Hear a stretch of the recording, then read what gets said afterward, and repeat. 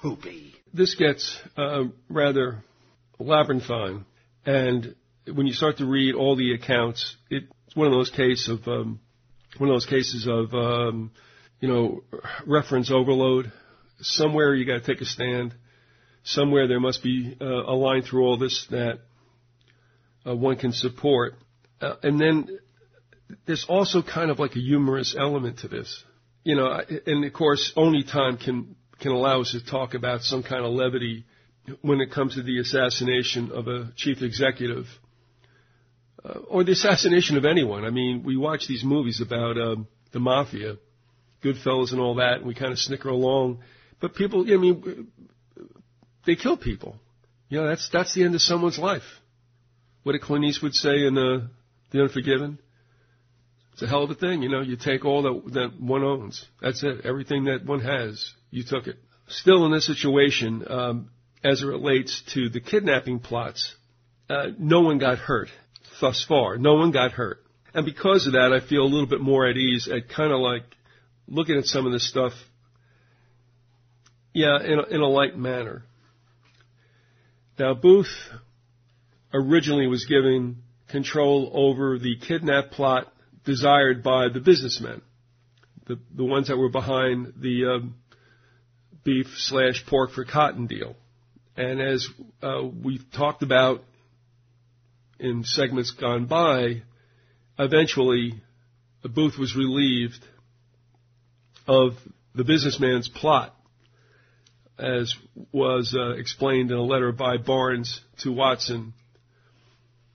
They just had enough of Booth's posturings, and they decided to go with Boyd. But Booth was a little busy beaver anyway, and he decided that he would still kidnap the president and beat everyone to the punch. Everyone meaning, for the most part, this main kidnapping plot that was now the purview of James W. Boyd, a captured Confederate spy who flipped in exchange for the ability to visit his now 7 orphan children and to be able to more or less hang out in his digs that he knew so well, which was Tennessee. All right, so that was all going on, but Booth now was not happy about being displaced, so he was going to go ahead and figure out something else. So let me just pick it up, and this is in the book John Wilkes Booth, Beyond the Grave by W.C. Jameson. And it's one of these books that kind of gives you a survey of everything that possibly could have been, what happened to Booth after the fact. It just gives you a menu. And for that, it's not bad, and I see it for a reason here. There's some interesting tidbits that Jameson doesn't footnote. He gives a list of books, articles, magazine articles, newspaper stuff at the end of the book. But, I don't know where he got certain things, and I get kind of, I don't want to use a source like that for getting, like, really, really serious. But as it pertains to some of these kidnapping plots, he probably does sum it up well, and we'll pick it up. Booth had played Ford's Theater on numerous occasions. For several afternoons in a row during December 1864, he entered the building and undertook an intense study of how the kidnapping should progress. He determined that once the lights were lowered, Lincoln could be grabbed in his private box with his hands cuffed, lowered to the stage, carried bodily out into the alley, placed in a carriage, and spirited toward the Navy Yard Bridge and Maryland. Now think about this, folks. Is everybody going to just stand there and watch this thing go down? I mean, think about all that has to take place here. I'm sorry, this is a little bit Monty Python-ish, Okay, yeah, all right. The show starts, the lights are lowered, Lincoln is grabbed in his private box, he's cuffed, he's lowered to the stage, and I'm sure he's not putting up any kind of fight during this whole time, right? All right, come on here. I'm working off my little iPad here, which I hate. Then he would be carried bodily out into the alley, placed in a carriage, and spirited toward the Navy Yard Bridge. All right. Now, while he's being tied up and lowered, this more than just Jameson's account, which he got from someone else. I mean, these are all second-tier researchers, and there's nothing wrong with that. but they're not the ones that were there at that time, and none of us can be. So what Jameson offers us, and from whatever source he got it from, is accurate. All right, so moving on. Despite often expressed discouragement from his co-conspirators, particularly Arnold, that would be Samuel Arnold, and O'Loughlin, that's Michael O'Loughlin, both of these are Baltimore boys who knew Booth way back, Booth was convinced that such a plan could work. Rather than becoming discouraged by the others, he grew even more excited and eager. David Herold was given the responsibility of assembling a team of horses to be used as a relay, if necessary, on the southern bank of the Anacostia River, near the Navy Yard Bridge. John Surratt was to tell Azeroth at Port Tobacco to have a flatboat at the ready to receive the carriage bearing the kidnapped president. At this point, when I'm reading this, I intend to put up some kind of map that you can access. I don't need to draw it up necessarily, but so you know what's going on. Yes, the Anacostia Bridge is on the east end of D.C. That would be the way that anyone would go, no matter what they decided to do to the president. And, in fact, that is where the conspirators lit out after the deed was done. Booth gathered materials he believed necessary to carry out the plot: handcuffs, ropes, and a gag. Would that be a joke? No. He arranged to have them stored in a room at the National Hotel. He also provided for a carriage to be pulled up in the alley next to the stage door at a signal from one of the recruits. As the plan evolved, old age is a bitch, Booth decided that he and Surratt, on the dimming of the house lights, would enter the presidential box, here we go, grab Lincoln, gag and handcuff him, and then lower him to the stage using ropes. Well, what else? Levitation, perhaps. From there, he was to be lifted by Powell and rushed out the backstage door, placed into the carriage, and transported to Maryland. Booth decided that the evening of January 18, 1865, would be the best time to take the president. Now, this is even before he gets booted off the other kidnapping plot. So this is Booth by himself, and I mean, without dealing with the businessmen. Well, men and equipment were readied, and minute by minute the tension mounted. That night, however, it rained and stormed, and Lincoln chose not to attend the theater. Run away! Run away! Run away!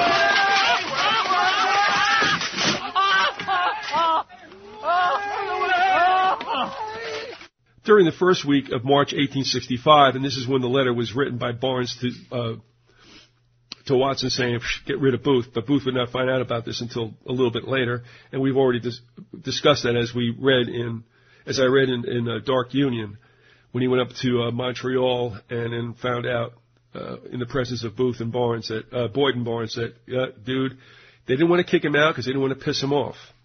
They knew the way he was, so they figured they would not try to embarrass him or disrespect him by giving him something really lowly to do, like, why don't you just sweep out the box after it's over?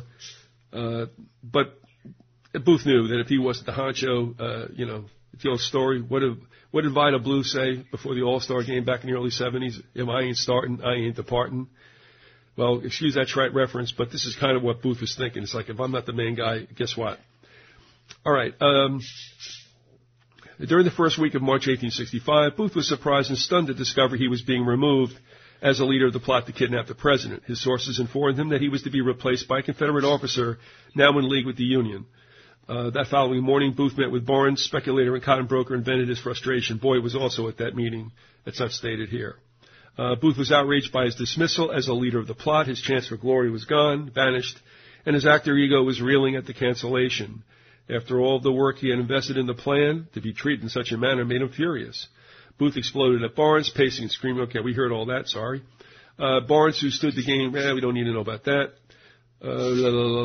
Okay. By February, things were not going well for the South. I'm still reading from Jameson.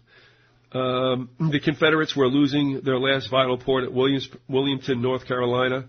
After burning, looting, and destroying a significant portion of the state of Georgia, William Tecumseh Sherman was doing the same to South Carolina and was on his way to North Carolina. The Confederate command of Jubal Early was about to be wiped out by General Philip Sheridan, and Grant was threatening Richmond. Yes, this was the end of the show. On March 4th, Lincoln was sworn in as president for a second term. The inaugural activities were held in the eastern portico of the Capitol building, facing the rising sun. Booth, having obtained a pass from New Hampshire Senator John Hale, whose daughter he reported was banging too, Booth that was Hale was present at the ceremony. I kid you not. I mean, this guy, we've talked about this before, man. He got more chicken than Colonel Sanders. After being given the oath of office by Chief Justice Salmon P. Chase, who, by the way, had resigned several times from his Treasury Department office, and then finally Lincoln said, you know what? Okay, surprising Chase. But, gee, what a bad deal. He then turned around, Lincoln that is, and made Chase Chief Justice of the Supreme Court. But Chase was not happy about what took place also. And if you remember, that is with what Lincoln was doing and saying, you know what, we're not going to do this beef and pork for cotton deal. Chase, as Barnes wrote in the letter, also felt betrayed, as did the Liverpool money men over across the Atlantic. All right, as the president spoke, Booth managed to gain a position immediately above and behind him. He was looking down on Lincoln as he completed his address. According to Ben Pittman, in The Assassination of President Lincoln and the Trial of the Conspirators, Booth proclaimed to a friend several days later that he had an elegant chance to kill the president if I wished. That's a quote. Also, you can see that photo. If I can get it, I'll also put it up. During that inaugural speech, you can clearly see Booth. I mean, that's Photoshop fine. I don't think it is, but you can make out Booth. I'll just say that it's real, but no matter. Okay, what was he going to do? Was he going to shoot Lincoln then? That'd be suicide. I don't think Booth was into that. I think he wanted to live after to more or less relish his deed. All right, Booth determined that his plot to kidnap the president was still viable, and he continued to curse the circumstances that had led to his dismissal. Okay, we understand you're upset, buddy. With bruised ego and growing anger, he decided to go ahead with his original mission, a plan that he was convinced would catapult him ahead of his rivals, one that would make him known to the world. Using a catapult may not have been a bad idea, by the way, to get Lincoln out of that box. Anyway, Booth revised his plot somewhat. His new plan began to take shape during the second week of March. He decided that he would grab the president at Grover's Theater on the evening of March 15th. On March 13th, however, the actor read in the newspaper that Lincoln was ill. Booth presumed the president would be unable to attend the theater, so he canceled the preparations. Well, as it turned out, Lincoln recovered sufficiently to go to Grover's Theater. So here's plan 2. Scuttled. Run away! Run away! Run away!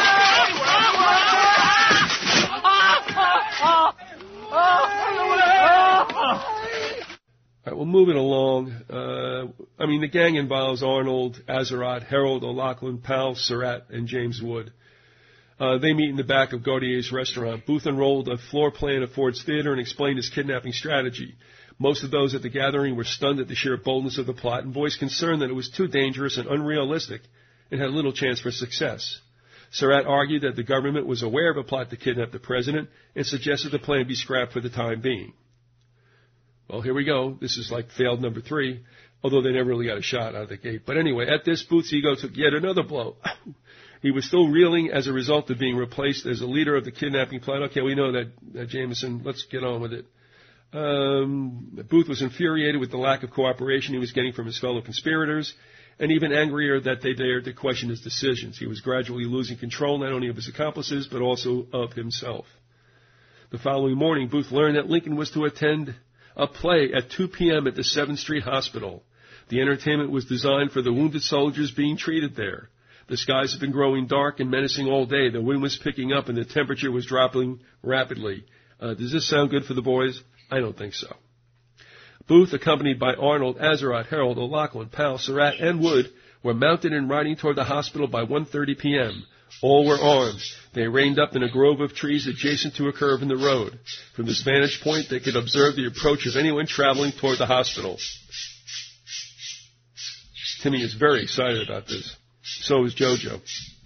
According to Roscoe, Booth, accompanied by Surratt, would ride out into the road in front of the presidential carriage when it came around the curve. The rest of the conspirators were to assume a position behind the carriage.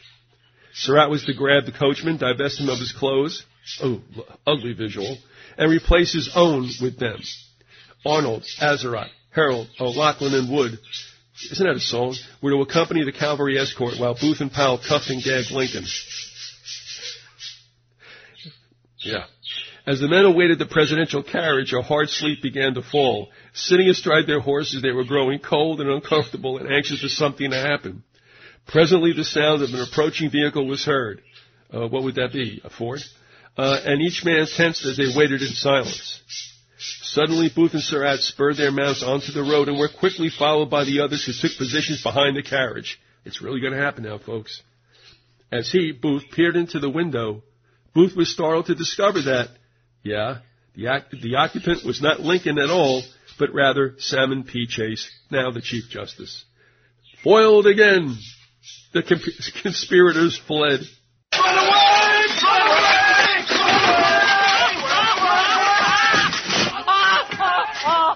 Run away! Like the previous 2 kidnap attempts, or 3, who's counting, the third was a failure. Booth learned that the next day that Lincoln had been attending a ceremony at the National Hotel where he presented a battle flag to the governor of Indiana. And you didn't tell John about this? Shortly after the third failed kidnap attempt, Arnold and O'Loughlin decided to leave Booth. They were growing concerned that the actor's expanding ego and sometimes loose and overzealous approach to abducting the president would get them all in trouble. They told him that they believed the plan was a losing proposition and recommended that he abandon it. Booth refused to listen to the advice from his 2 friends, and he continued to pursue his scheme with renewed vigor. Booth and his remaining conspirators made yet a 4th attempt to kidnap Lincoln. Let me guess how this works out. Unfortunately for them, the president was surrounded by a contingent of armed cavalry, yet another setback. On March 19th, Conness, who was a senator from California and dirty as hell, Conness provided Booth with some information about Lincoln's movements. Gathering his remaining associates, all 2 of them, the actor rode to a predetermined location to await the passage of the president, but the president never appeared. Run away! Run away!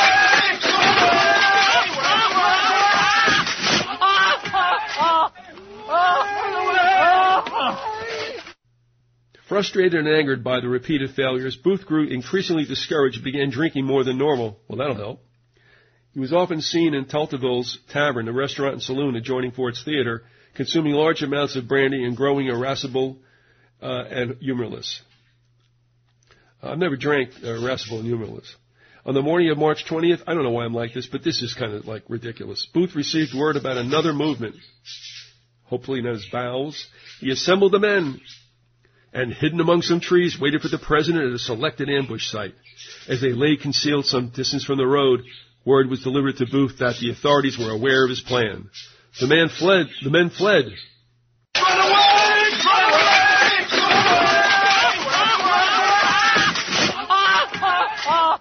Run away! And Booth began to suspect he was being set up. You think? All right, now I'm going to read something that I have never seen anywhere else. Again, this is from Jameson. Several days following the last attempt at the president, Booth, while in the company of Powell, was paid a visit by Colonel Everton J. Conger. Conger told Booth that he knew of the attempt to ambush the president, accused him of being reckless, and called him a fool. He reminded him that he had been dropped from the kidnap plot. Now, see, if Jameson would only have used a name rather than just a pronoun, he, meaning Conger, reminded him, Booth, that he had been dropped from the kidnap plot. I guess if he was referring to himself, he would have said he also was dropped. So I guess he's reminding Booth that it was that Booth was dropped. It's like somebody had to tell him that. But you see, here's what's interesting, that Everton Conger was one of the officers along with Doherty, and I'll just leave it at there for now because I'm doing this from memory, that were at Garrett's farm and saw the death of James Boyd. Now, what's interesting is, if Conger had this conversation with Booth, then he was well acquainted with Booth. Then did he not know that the person that was dragged out of Garrett's barn to be laid on the veranda of the house was not Booth? Because while Booth was on the run, he had shaved his mustache. Boyd still has his. And they talk about the prisoner or the suspect as having a mustache. Well, that wasn't Booth then. But, we talked about that already. Moving on, it said, angrily, Booth informed Conger that he was now acting on his own. He told his visitor that it was he, Booth, who had designed the plan to abduct Lincoln, and that he intended to see it through. Conger responded by telling Booth in no uncertain terms that if he did not remove himself from the scene, he and his friends would be eliminated. But this almost sounds now like Conger was kind of like in on this thing, so to speak. I mean, he had everything he needed if he wanted to make arrests right then and there, especially in those days. So it makes Conger sound as if, this makes Conger sound as if he were dirty. And he might have been. So I'm going to leave it there because the question I now have is, when did Booth decide that it was not going to be, that he was not going to kidnap any longer and that he was going to kill Lincoln?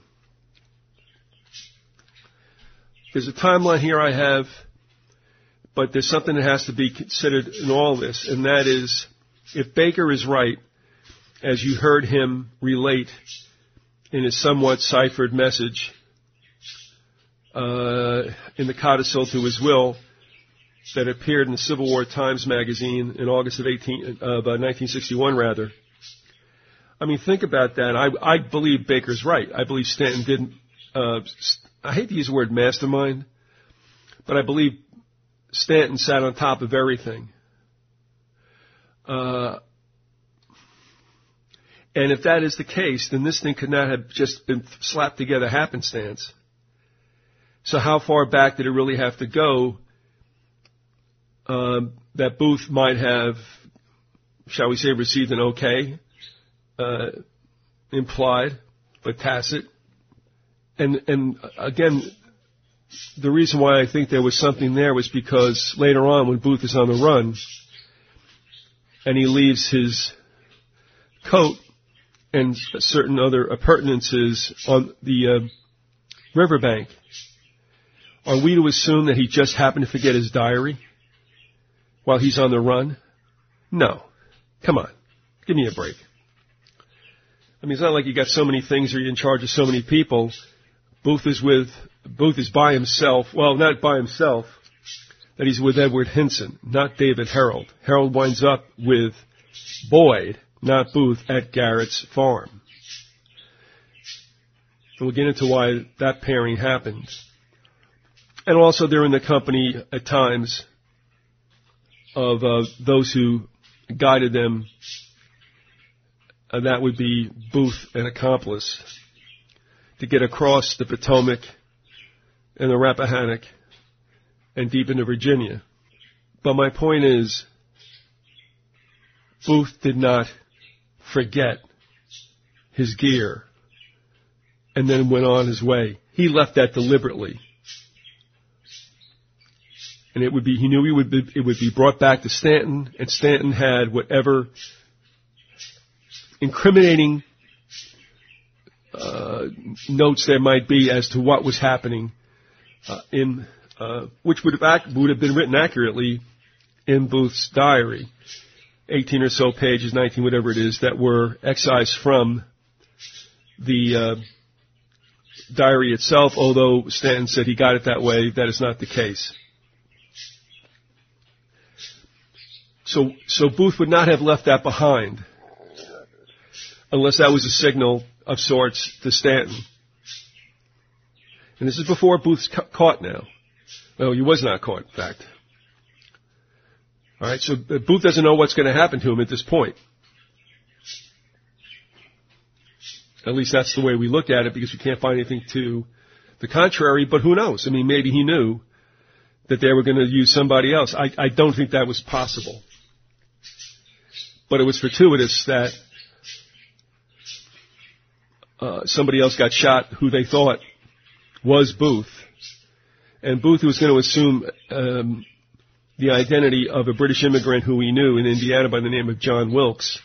He knew, at least, no matter what anybody thought, whether he was still on the run or not, that Booth shaves his mustache, he drops out of sight for a while, He gets a British passport and gets himself out of the United States as a British citizen. That all happened. So whether or not Boyd is killed and passed off his booth, and yet there were others that they could have passed off his booth, as it seems to be alluded to, because there apparently was more than just one or two autopsies on supposed booths, but that's, again, for later on. So the point is, to me, I mean, what I think is key is, when did Booth decide, okay, this is going to be a murder plot, and was it really intended to kill as many members of the cabinet? Was it intended to kill Andrew Johnson, the vice president? Was it intended to kill General Grant? Or was that just subterfuge to make it seem like a bigger conspiracy? When, if you remember in the first shows, that the people who were losing money on Lincoln's flipping on this cotton for pork deal identified Lincoln and Seward as being the chief problems. Well, those are the two that got attacked. No one else got attacked. There were no other attempts, not even close.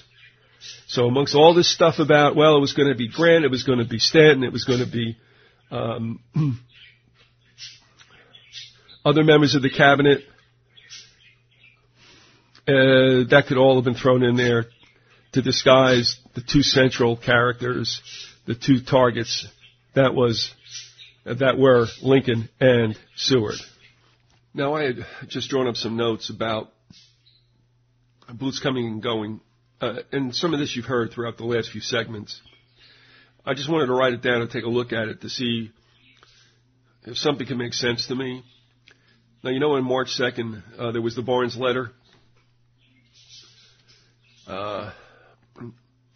informing Watson that they don't want Booth to head the kidnapping plot. Instead, they wanted Boyd. All right. March 15th, a Wednesday, there was a meeting with Surratt, O'Loughlin, and Arnold. On March 17th, a Friday, a meeting at the Old Soldiers' Inn with O'Loughlin, Arnold, Surratt, Azarat, Powell, and Powell. In fact, this may have been one of the failed kidnapping plots. April 2nd, Richmond fell, so the handwriting was on the wall for the Confederate States of America. All that was left was for the fat lady to sing. April 5th, a Wednesday, Booth was in Rhode Island with Lola Alexander. On April 8th, a Saturday, he went from New York to Washington.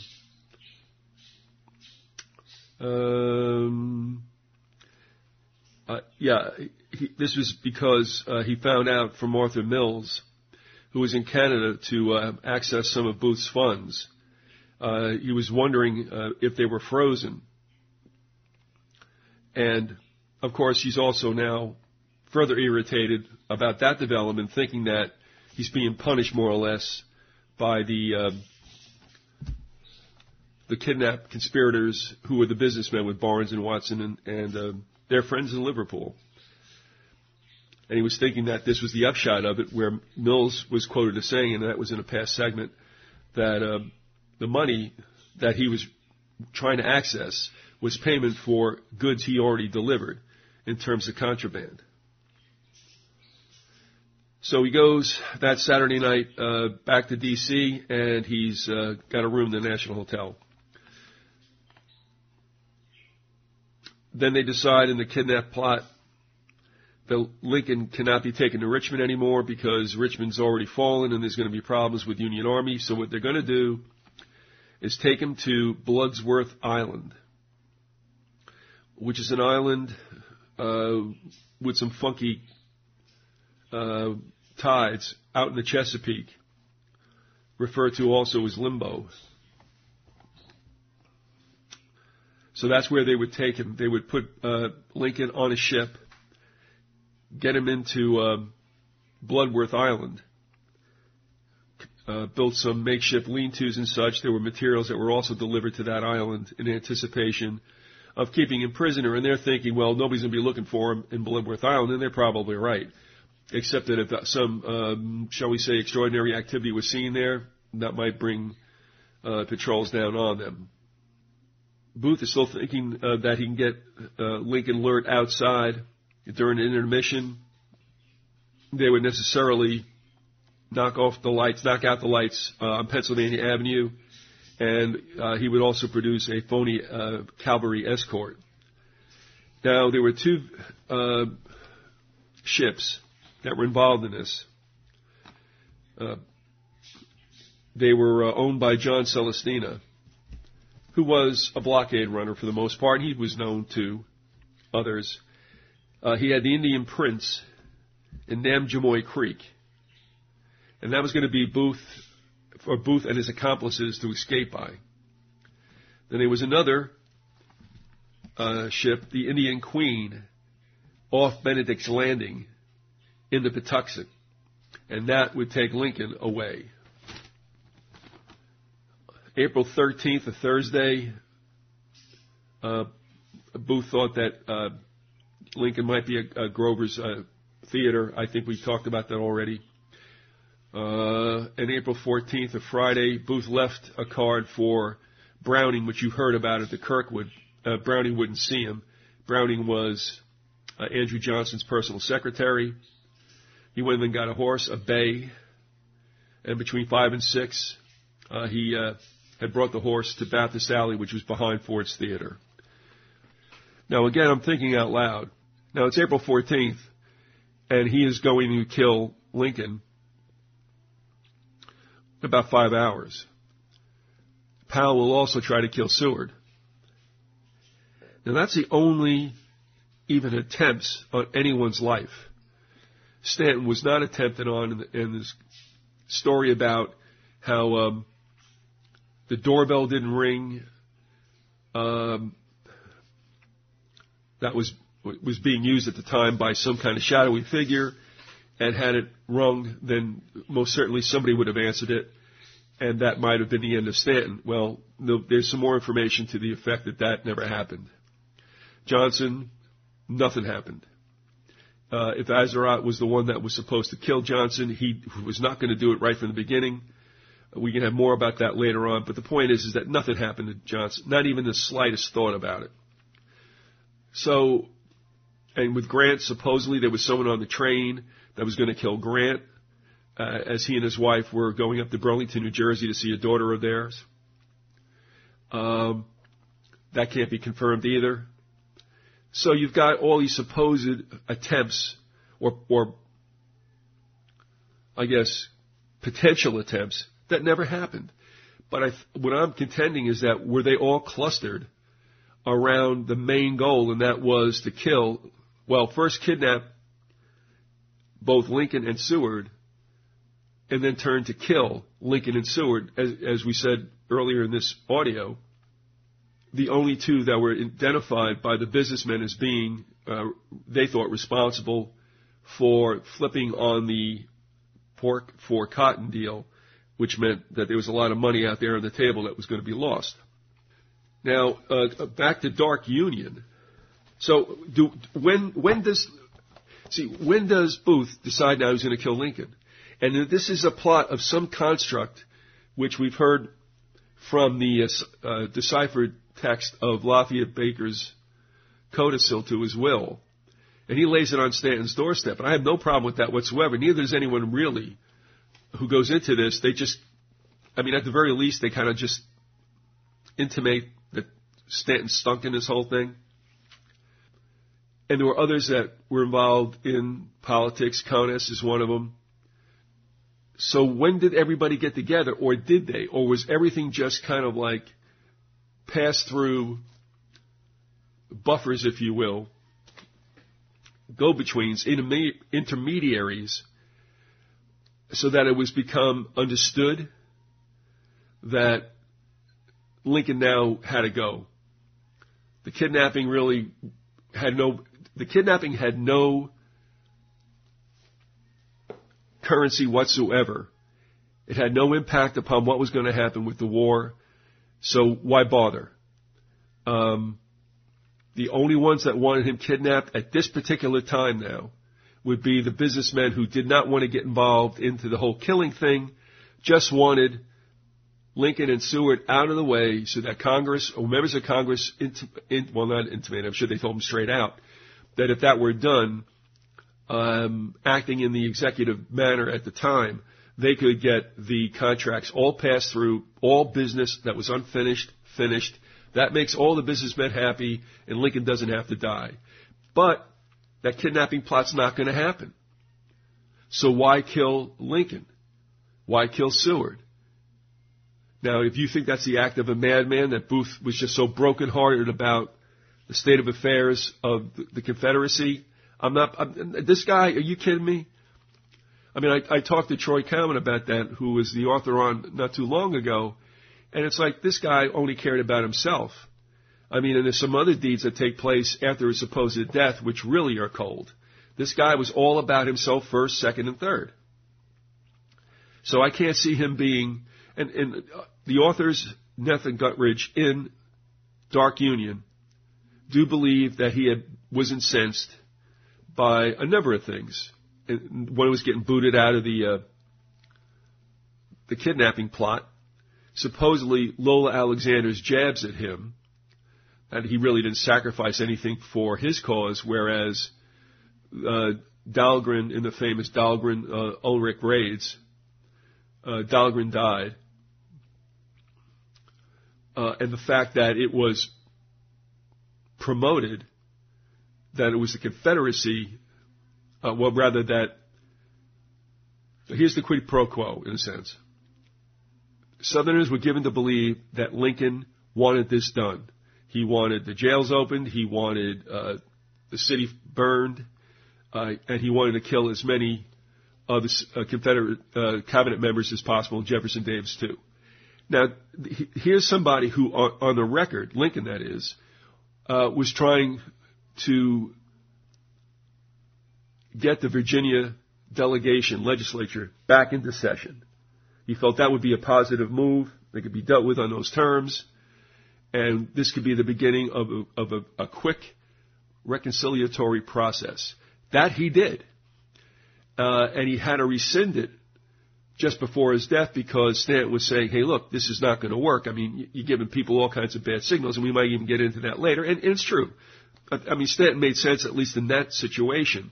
But it was Lincoln who wanted to do this. So the guy that was conciliatory and wanting to bring back the estranged states into the Union again, would that be somebody who would turn around and ask for this kind of operation?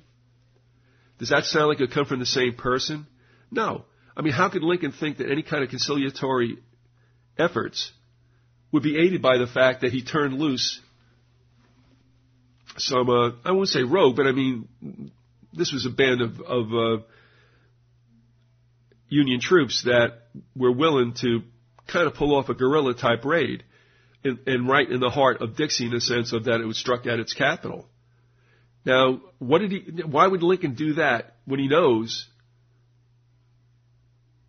that there'll be this great uprising in the South for whatever it could do, but it certainly would crush his attempt, and again, to be conciliatory and also especially with Virginia. So that doesn't make any sense to me. So I don't believe that that was the role of the raiders at Richmond. There were papers supposedly found on Dahlgren's body that said that this was the case. Well, one, could the Confederacy have planted it on Dahlgren, or at least just gone ahead and said they saw it? You don't have to actually have the papers. You just say, hey, listen, this is what we saw, and you spread that rumor. Or was that rumor spread by personages in the Union government, like Stanton, to make it appear that the Confederates were hatching a plan to do the same, in a sense, to Lincoln in D.C. Stanton and the boys want to throw blame for Lincoln's assassination on the South, when in fact they had nothing to do with it, other than Booth, supposedly, a son of the South, shot Lincoln. and Powell, originally from Florida, tried to kill Seward. Other than that, to blame it on the Confederacy was only to divert attention away from conspirators in the North, in Lincoln's own party, in his own cabinet. So again, when does Booth now know he's going to kill Lincoln? I took a look at his itinerary. I mean, no one will ever know exactly what all went on. And Stanton did much to distance himself from anything direct, which is smart. But you see, Stanton was aware of Booth. And when the National Detective Police were on his trail up in Montreal and very suspicious of him and what supposedly he was hatching, Stanton told them, forget about him. He's a nut job. Don't bother with him. There you go. That's Stanton. When Surratt got caught going from Montreal to Richmond at one time, if you remember early in this whole series, he was caught and he was released. Stanton said, let him go. And he went on with his papers to Richmond. Ward Lamon, who was the bodyguard of Lincoln, was also a cotton speculator and was very familiar, as the Barnes letter stated, with Surratt. And, I mean, you've got just all these intertwined relationships. I mean, it was a web of not only secrecy, but treachery. And I don't really know when Booth decided, hey, guess what? This is what's going to happen. He may, and I don't think, here's my point, I don't think that he decided this on his own. Somebody told him to push the button. Now, Troy Cowan feels the instigator in this between the government and Booth was Andrew Johnson. And to a certain extent, I mean, it may have been Johnson, but certainly only to tell Booth, look, it's okay, go ahead and do it, and we'll work out a plan. The plan, as Cowan once spoke to me, was clemency for Booth. And that sounds like Booth would have obviously betrayed some of his own fellow conspirators. I asked Troy once, well, why would Johnson do that? And it was simply because he wanted to be president. And while I understand that, first of all, I mean, Johnson, as far as I can see, was an absolute crud. I mean, just a callow individual, sounding like a drunk. And also because if he becomes president, he really is in no more favor with Stanton than Lincoln was. And it was over Stanton that Johnson was impeached, but just barely missed conviction. And it was all about Stanton. So I don't see what Johnson really gains, because all he's going to do is become what Lincoln was, and that isn't healthy. Because Johnson was also in a conciliatory frame of mind with regard to the South. And a lot of the power brokers in the North were very interested in one thing and one thing only, and that was to pound the absolute snot out of the southern states through Reconstruction. And they got it. I mean, that's exactly what they did. All right, so now we're going to go back to this timing now on this Friday night. We'll pick it back up with Dark Union, the chapter Good Friday, April 14th, 1865. And I had said that Booth had left his horse, or was attending his horse in Baptist Alley between 5 and 6 that night.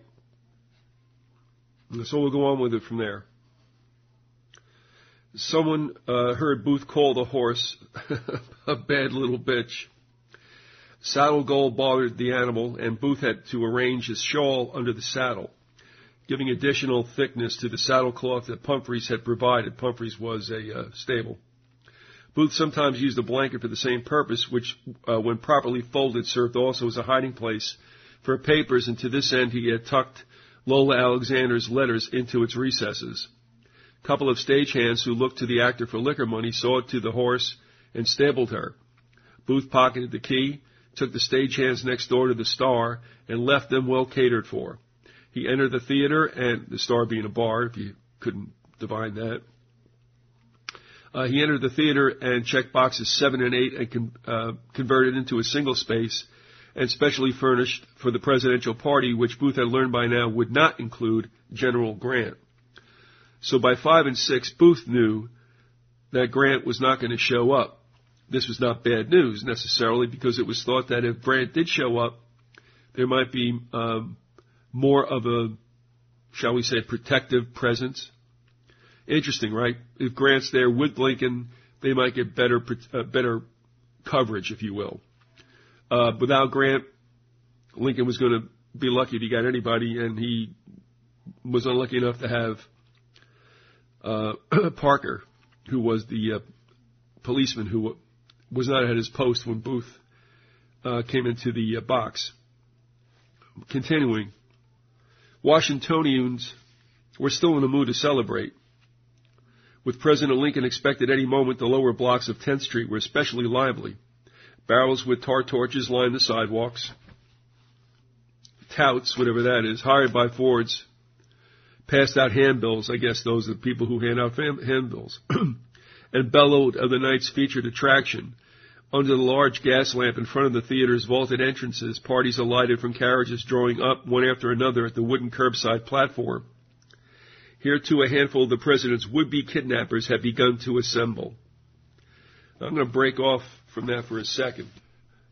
Go to an account of this that appeared in the New York Daily Tribune, April 21st, 1865, and speaks about what might have been going on in front of the theater.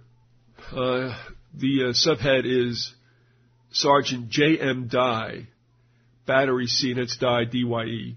Battery C, Pennsylvania Independent Artillery, stationed at Camp Berry, Washington City, in a private letter of the 15th to his father, J.S. Dye, address 100 Broadway, gives the following account of the conduct of Booth immediately before the assassination, which proves that he had a Confederate, and that is not a big C, but a small c, meaning an accomplice, on the ground, actively cooperating in his preparations for the bloody work. It seems that they expected the president to leave the house at the close of the second act. And they mean the house, they mean Ford's Theater. They expect him to leave at the close of the second act, and meant to have assassinated him between the door and his carriage.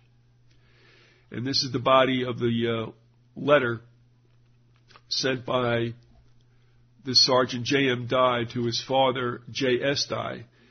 Now, I mean, there's not a straight line in this narrative, okay? Not a straight line. And I'll give you an example.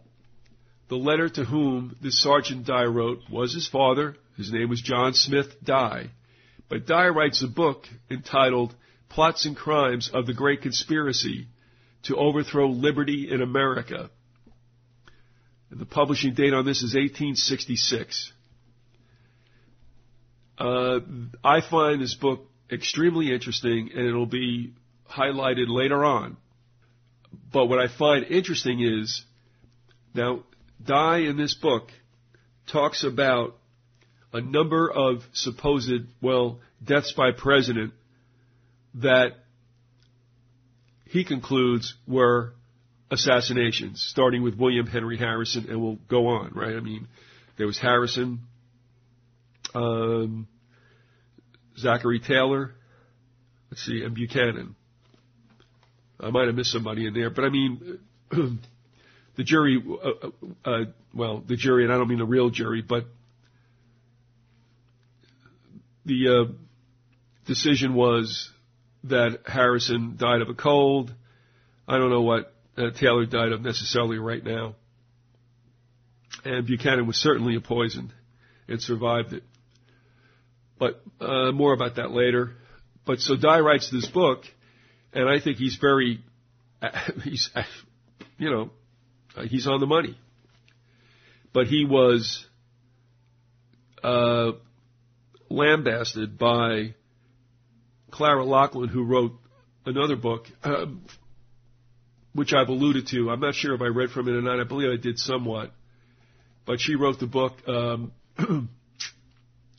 Death of Lincoln. It's Clara Lachlan. and she just kind of pisses on Dye for his conspiratorial book. What's interesting is Dye, in writing his book, referred to those who were behind conspiracies as slave interests, the slave party. I would also say congruent with that group is also, shall we say, those who are out of Rome.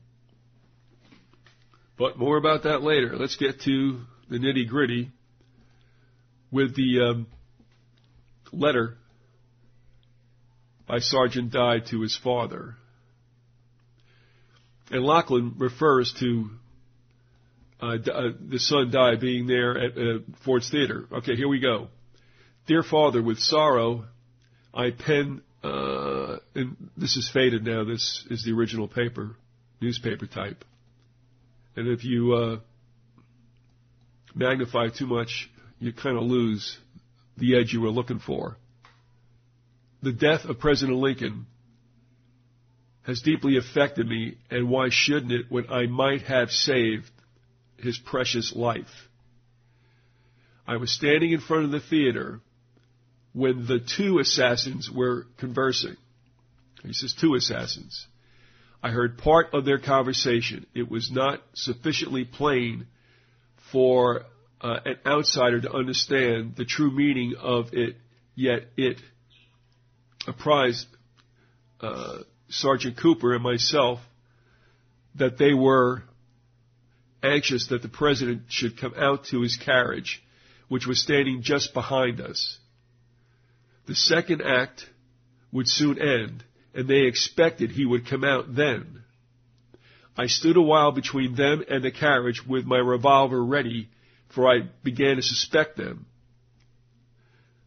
The act ended, but the President did not appear, so Booth went into a restaurant and took a drink.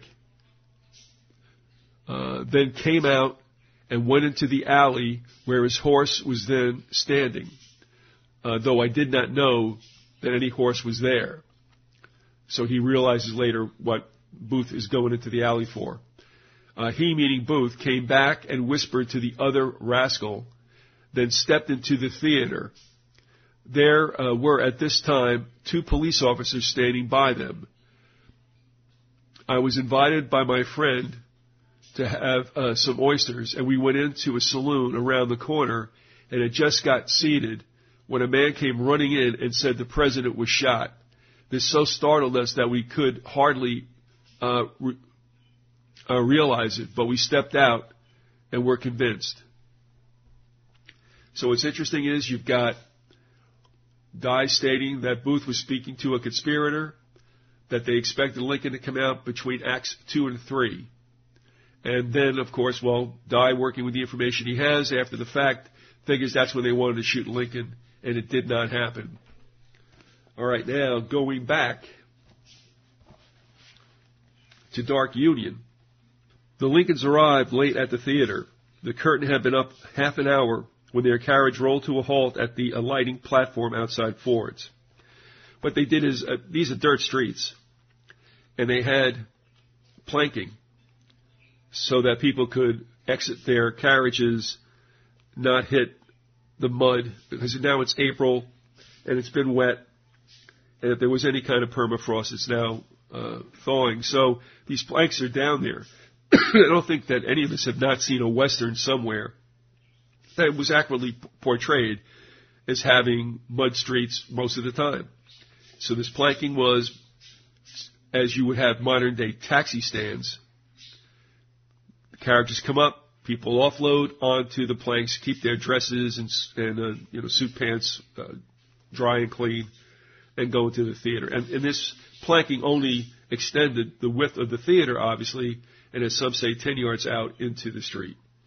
The President entered through the center door and crossed the front lobby, acknowledging a salute from the doorkeeper. With the rest of his group, including one of the 4 policemen assigned as a security detail for the White House, he climbed the stairway to the 420-seat dress circle. They filed along the south aisle to a small vestibule that led through 2 doorways into the converted single box. Within the box, set against walls that were papered a dark red, stood 3 velvet-covered armchairs, a sofa, and 6 cane chairs, and a walnut rocker for the president. The 6 glass globes of the chandelier suspended near the top of the wine box cast only a dim glow upon the honored interior, and yellow satin drapes that overhung lace curtains gave additional privacy. On stage, Tom Taylor's comedy had reached the scene where Lord Dundreary explains to Flora Trenchard why a dog wags its tail, and this, of course, is the play American Cousin. Lincoln and his party entered through the door of Box 8. He settled himself quietly to avoid distracting attention from the players. Only a portion of the slightly less than capacity audience in the white and gold trimmed auditorium was visible to him. He, in turn, could be seen by comparatively few. Scattered hand claps marked his arrival. Behind him, the box door closed. After a while, the special policeman, this is Parker, sitting by it, left his post and wandered out of the theater. He was a former carpenter with a blemished record since joining the police force. Outside Ford's, the president's coachman moved his vehicle half a dozen yards beyond the alighting platform. The policeman and a White House messenger who did footman chores for Mr. Lincoln persuaded the coachman to join them for a drink in the Star Saloon. 20 minutes later, the coachman was back on his perch, feeling drowsy.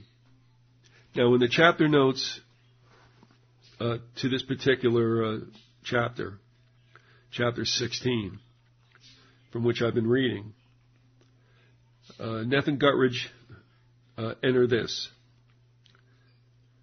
Special policeman, and that's in quotation marks, Parker, was charged with negligence, but years elapsed before he was dismissed from the force.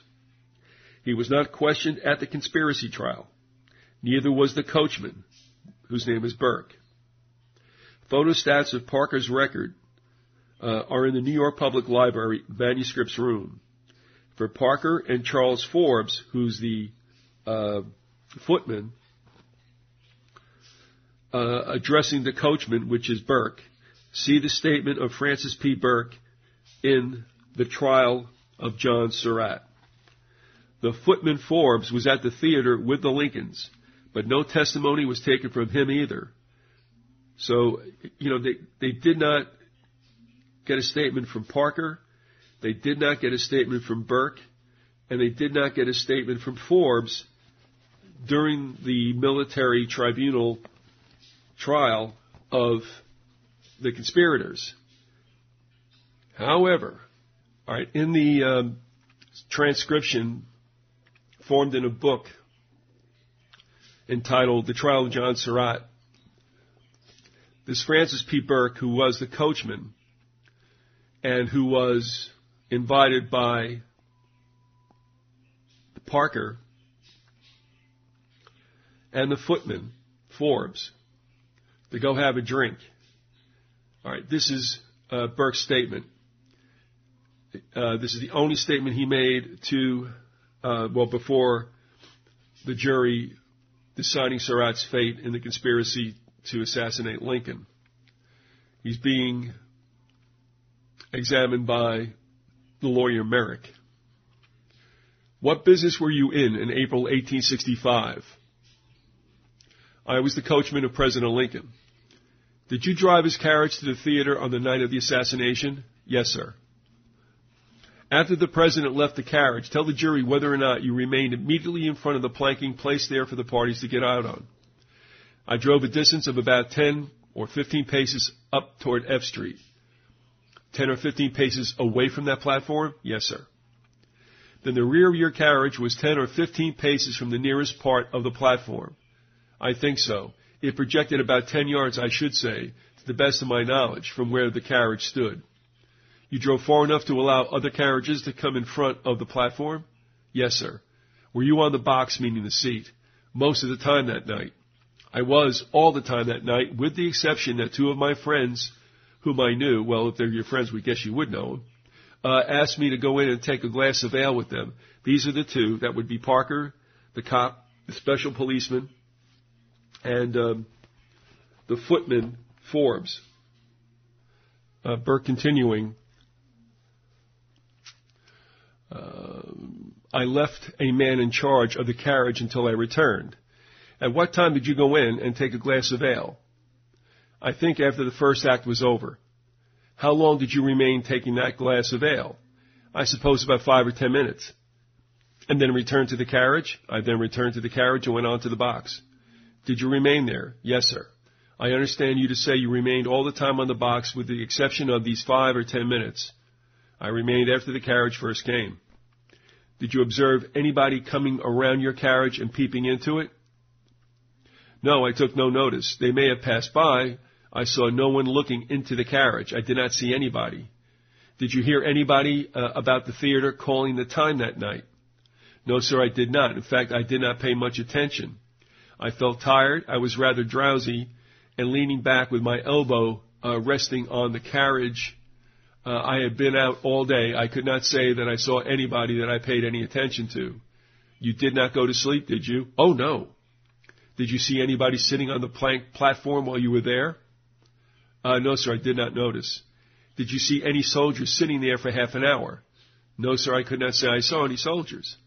Under cross by the lawyer Pierpont, who asked this question. You were sitting on your carriage, which had gone on past the platform, were you not? Yes, sir. It had gone past 10 or 15 feet. And anyone in your rear you would have not seen. I would not see him. I had my head turned toward my horses. Well, here, I don't know what they got out of this or where they were headed with it. I mention this because the planking and all that's mentioned in Dark Union. But aren't you kind of amazed that a special policeman in charge of the president's protection, although actually when you think of some of the late shenanigans by the Secret Service, that might be a different story, or maybe it's not a different story. But I mean, here's Parker, the cop, who figures, nothing's going to happen. And he goes outside and he talks to the footman, Forbes. Why don't we go get a beer? And then they go over to the coachman, Burke, and like, hey, come on down and get a beer. And they all go waltzing off. So that's between, Acts 1 and 2. Whereas Dye was talking about the conspirators considering that Lincoln would come out between Acts 2 and 3. Moving on with Dark Union. Plotters within and beyond the city were in various states of expectancy. The hour had arrived. The apparatus for abducting Abraham Lincoln was as perfected and ready as it would ever be. This is Boyd's plan now. Horses and vessels were in place. Kingpins and cat's paws more or less geared for action. And it all came to naught, suddenly and rapidly, in less time than the torchlight procession from the Washington Arsenal required to complete its glittering circle around Lafayette Square. Why did the kidnap plan collapse? The shipmaster John Celestina, whose Indian prince moored on standby awaiting the kidnappers, lingered in Washington. Celestina had fed Lafayette Baker's National Detective Police morsels of information. His only allegiance was to money. His version was that the assignment that had brought his brigs to Chesapeake Bay was postponed for a fortnight. The, quote, cavalry escort in Washington had got drunk and wandered off. When the night unleashed its frightfulness, Celestina fled town. Along the chain of command, such as it was, someone got cold feet. Run away! Run away! Run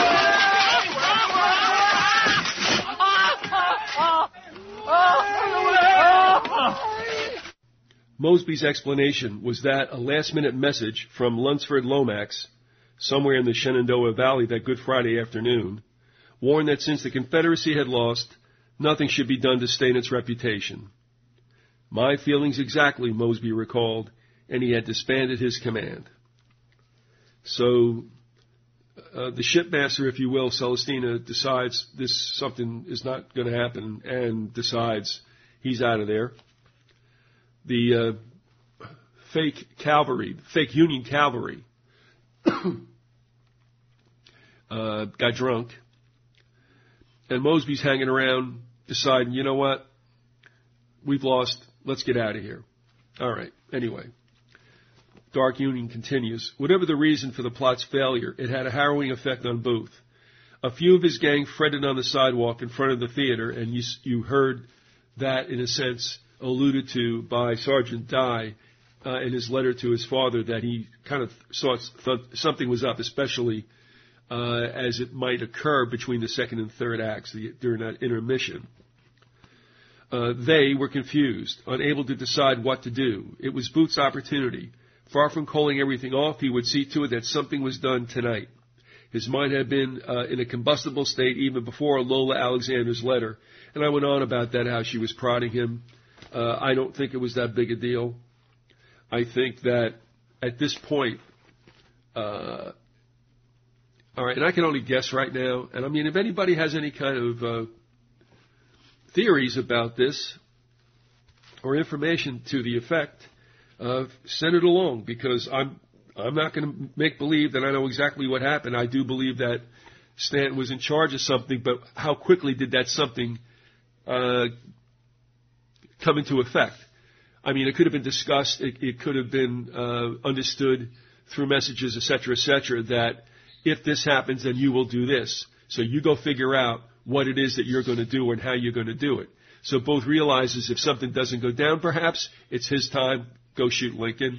Send Powell over to kill Seward, and maybe Azarat goes and gets Johnson, but there'll be no getting of Grant. They try to pin an attempt on Grant, which couldn't have happened because Grant was gone, on O'Loughlin, and then Stanton said that he had an attempt, and you'll hear, well, that's crap, and that comes from the person who notified Stanton that, in fact, Lincoln was dead, and he thought Seward was too. But later for that. Our American Cousin, and that's the play, of course. Near the end of the second act, Booth stole around a Baptist alley. He unlocked his stable and let out the rented bay. The owner had been right. The horse jibbed at being tied. Booth wanted her untethered anyway for a prompt departure, and he called for someone to hold her. It was a bad time to seek help from Ford's stagehands, from the theater stagehands. The property man had problems connected with the wine cellar scene in the next act. The scene shifter would also be busy on stage left, pushing his flats around to stay abreast of as many as 7 scenes in Laura Keene's production of the farce, which is Our American Cousin. Booth wanted his horse held 15 minutes or so, too long for either stagehand to be off the job, but another man was available for holding the bay, a stage doorkeeper called Peanut John, from the days when he had pushed the barrow along 10th Street. Intermission brought the Star Saloon its usual parched swarm. Booth entered last. He had scarcely drained his glass when the play resumed with Act 3. Now, you see, this is the reason why mysteries continue in a sense. Now, you heard from Dye, Sergeant Dye, that there was discussion about the assassination taking place during the intermission between Acts 2 and 3. But here we have Booth entering the Star Saloon, and a little, I guess, late enough that, well, I don't know how long it took him. It says he had scarcely drained his glass when the play resumed with Act 3. Here's the point. All right, how long is the intermission? I'm not really sure they say here. Is it 15 minutes? Because what I'm saying is that the discussion that Dye overhears, he thinks designates the intermission for the time of the assassination. But obviously it doesn't happen because Lincoln doesn't come out. But what do we know about Booth? Did he hang around for 5 minutes to see if he'd come out, or was it in his mind to shoot him in the box anyway? So did he wait a while and Lincoln did not come out, and he got pissed? So he goes into the Star Saloon at the tail end of the intermission, and I don't know if he was he drinking? Is he drinking a beer? Is he doing a shot? Nobody knows. So my point is, was he waiting for Lincoln to come out during the intermission and realizing in the first few minutes that it was not going to happen, or at least halfway through the intermission, whatever it was, goes late to the Star Saloon, and then Act 3 is off. Now, what that means, beyond a doubt, is that Lincoln did not get popped between Acts 2 and 3 in that intermission. All right, after Booth left the Star, Ford's doorkeeper out front saw him twice in the lobby. Booth asked the time, and the doorkeeper pointed at the clock hanging over the center door, close to 10. Booth passed through the entrance to the parquet. Reappearing in the lobby, he took the stairway to the dress circle and quietly walked behind the rear rows of section A and B. He paused with his back to a pair of doors that led into a lounge, and he studied the progress of the play. Act 3, Scene 2. He knew that the moment approached when the stage would be empty but for a single character. Booth had decided that he would then strike and jump. The jump was nothing. Childs played a gymnastic actor who had astonished audiences with his spectacular plunge into the witch scene in Macbeth. He advanced another yard or so, soft-footed, disturbing no one in the audience. Again, Booth halted. From where he now stood, the front of the state box and its sublime occupant were blocked from view. The policeman had not returned to the vestibule behind the box. No one stood between Booth and the target. He reached the door of the vestibule. He had the important details memorized. He knew the position of the president's rocking chair, knew the distance of the drop from the velvet-layered balustrade to the green baize carpeting of the proscenium. And the balustrade is frankly just a railing.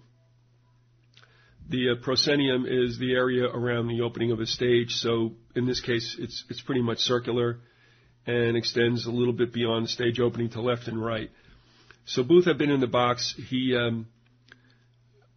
is there a question whether it was Booth? Some blame Spangler, who was a scene shifter and/or carpenter, for creating the situation where a stick of wood, a bar, if you will, could be placed in such a way, jimmied in such a way that the door, which opened into the box, could not be opened. To me, I believe Booth did that. I don't know how much Spangler knew about what was going on. I kind of think he also was kind of like on the high end of being a patsy and didn't know exactly what was going to transpire. But still in all, Booth had kind of scoped it out. So in a sense, if he puts the bar in place and all that, that's an indication, is it not, that he was not going to shoot Lincoln during the break? Or was he going to give it a shot during the intermission? And if not, he had what he had rigged up as a plan B? Nobody knows.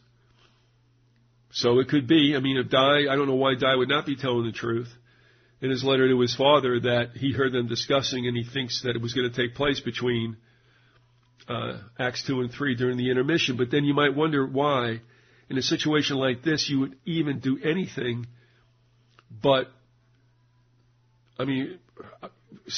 frankly, roust these two guys, and if they're not assassins, all right, sorry, too bad, whatever. But just to let it go, because, you're not really sure that they're the guys.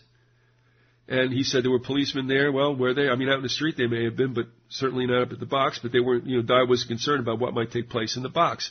So here's another mystery, whether or not Booth was going to go ahead and try to pop him in the street, or he was going to go with the plan to shoot him in the box, jump to the stage, and exit out the back of the theater. Who knows? All right, we'll leave it there for now. But one other aside, going with at least my feeling that Stanton is the creep in this whole thing, and the idea that perhaps if Grant had gone, he would have had a bigger guard there. There is a reminiscence of this night by an A.E. Johnson. It appears in the Evening Star, which is the D.C. newspaper, February 15th, 1896. It's kind of a look back on the war. The article is on, let's see, what page is this? Page 16. And next to it is another story about the exploits of Colonel Joseph L. Follett, one of Sheridan's commanders. As it says here, it says, saved by Payne's celery compound, whatever that means. But let's go to what Johnson reminisces about. The next night at 10:30, President Lincoln was assassinated at Ford's Theater, and Secretary Seward and his son Frederick were fearfully butchered in an attempted assassination about the same time at the Secretary's home, now the site of the Lafayette Square Opera House. On 3 nights, almost in succession, the city was ablaze with gladness, swiftly followed by a night black with sorrow. The president's historians say of his going to the theater, and this is a quote, it was only about noon of the 14th that Booth learned that the president was to go to Ford's Theater that night. Mrs. Lincoln had asked General and Mrs. Grant to accompany her. They had accepted, and the announcement that they would be present was made as an advertisement in the Evening Star, the newspaper from which I'm reading right now. But they changed their minds and went north by an afternoon train. All right, at midnight, this is after the deed has been done, the midnight of Good Friday going into Saturday, Mr. Stanton sent a dispatch to General Grant, who was then on the train to Burlington, that'd be Burlington, New Jersey, sent him a message of the assassination and summoned him to return to the city at once. On the morning of the 15th, the president died, and Mr. Stanton took charge of everything. And he did the work of care, of thought, of brain, and of the pen of a dozen men. He attended to all matters necessary for swearing in President Johnson. He sent for General Halleck to see to the safety of the city. He called General Grant's attention to the necessity of such action in the following note. And here's a quote. I beg to call your attention to the security of the city, and especially to the large number of rebel officers and privates, prisoners of war, and rebel refugees and deserters that are coming among us, and ask you to see that an adequate force and vigilance are employed. Directions were given Major Augur on this subject last night, and also instructions to look to the condition of the forts and defenses. All right, blah, blah, blah. Under the sub-bold head, if Stanton had known. Here we go. In the Secretary's conference with General Halleck that morning, Mr. Stanton told him that had he known that General and Mrs. Grant were not going with the President, he would have prevented the latter from going or would have sent an officer with him. You know, that just kind of conflicts with what has been stated about. I mean, Stanton thinks he's going. Obviously, around noon or a little earlier, Grant made it known that he was not going. Now, does that mean that Stanton had to know about that? I would think so, but no. I mean, you couldn't get a conviction on that, I'm sure. But the point is that they never really cared too much about putting anybody around Lincoln anyway. And now all of a sudden, if Stanton had known that Grant and his wife weren't going, that they would have put somebody around him? I don't think so. Not at all. That was one of the problems. In fact, as I had mentioned earlier from another account, it was stated that probably if Grant was there, this whole thing wouldn't have happened because it would have been more military all over the place. So, you know, I don't think that Stanton's being forthright here. And the fact of him, as Johnson recalls, just taking care of everything, like Mr. Everything, right? Why not? Because he's covering tracks and doing all that he can. So he definitely would assume all the responsibilities and make sure nobody was touching anything except he. When the President went to Hampton Roads, to Gettysburg and to City Point, the Secretary sent with him an officer who was highly fitted for that special duty and would have risked his life to have protected the President. Well, I would have thought that was what Ward Lamon did. At City Point, the Secretary protested that the President should not go to the front, and at the soldiers' home, Mr. Stanton cared for his safety. Here we go, boy. Get the violence going now. No servant was ever more faithful to his master. That means Stanton to Lincoln. Whoa. It seems that fate had decreed that the man who was a model of charity to all and malice to none was destined that night to be murdered. Really? Destined. Well, yeah, but not the way you think.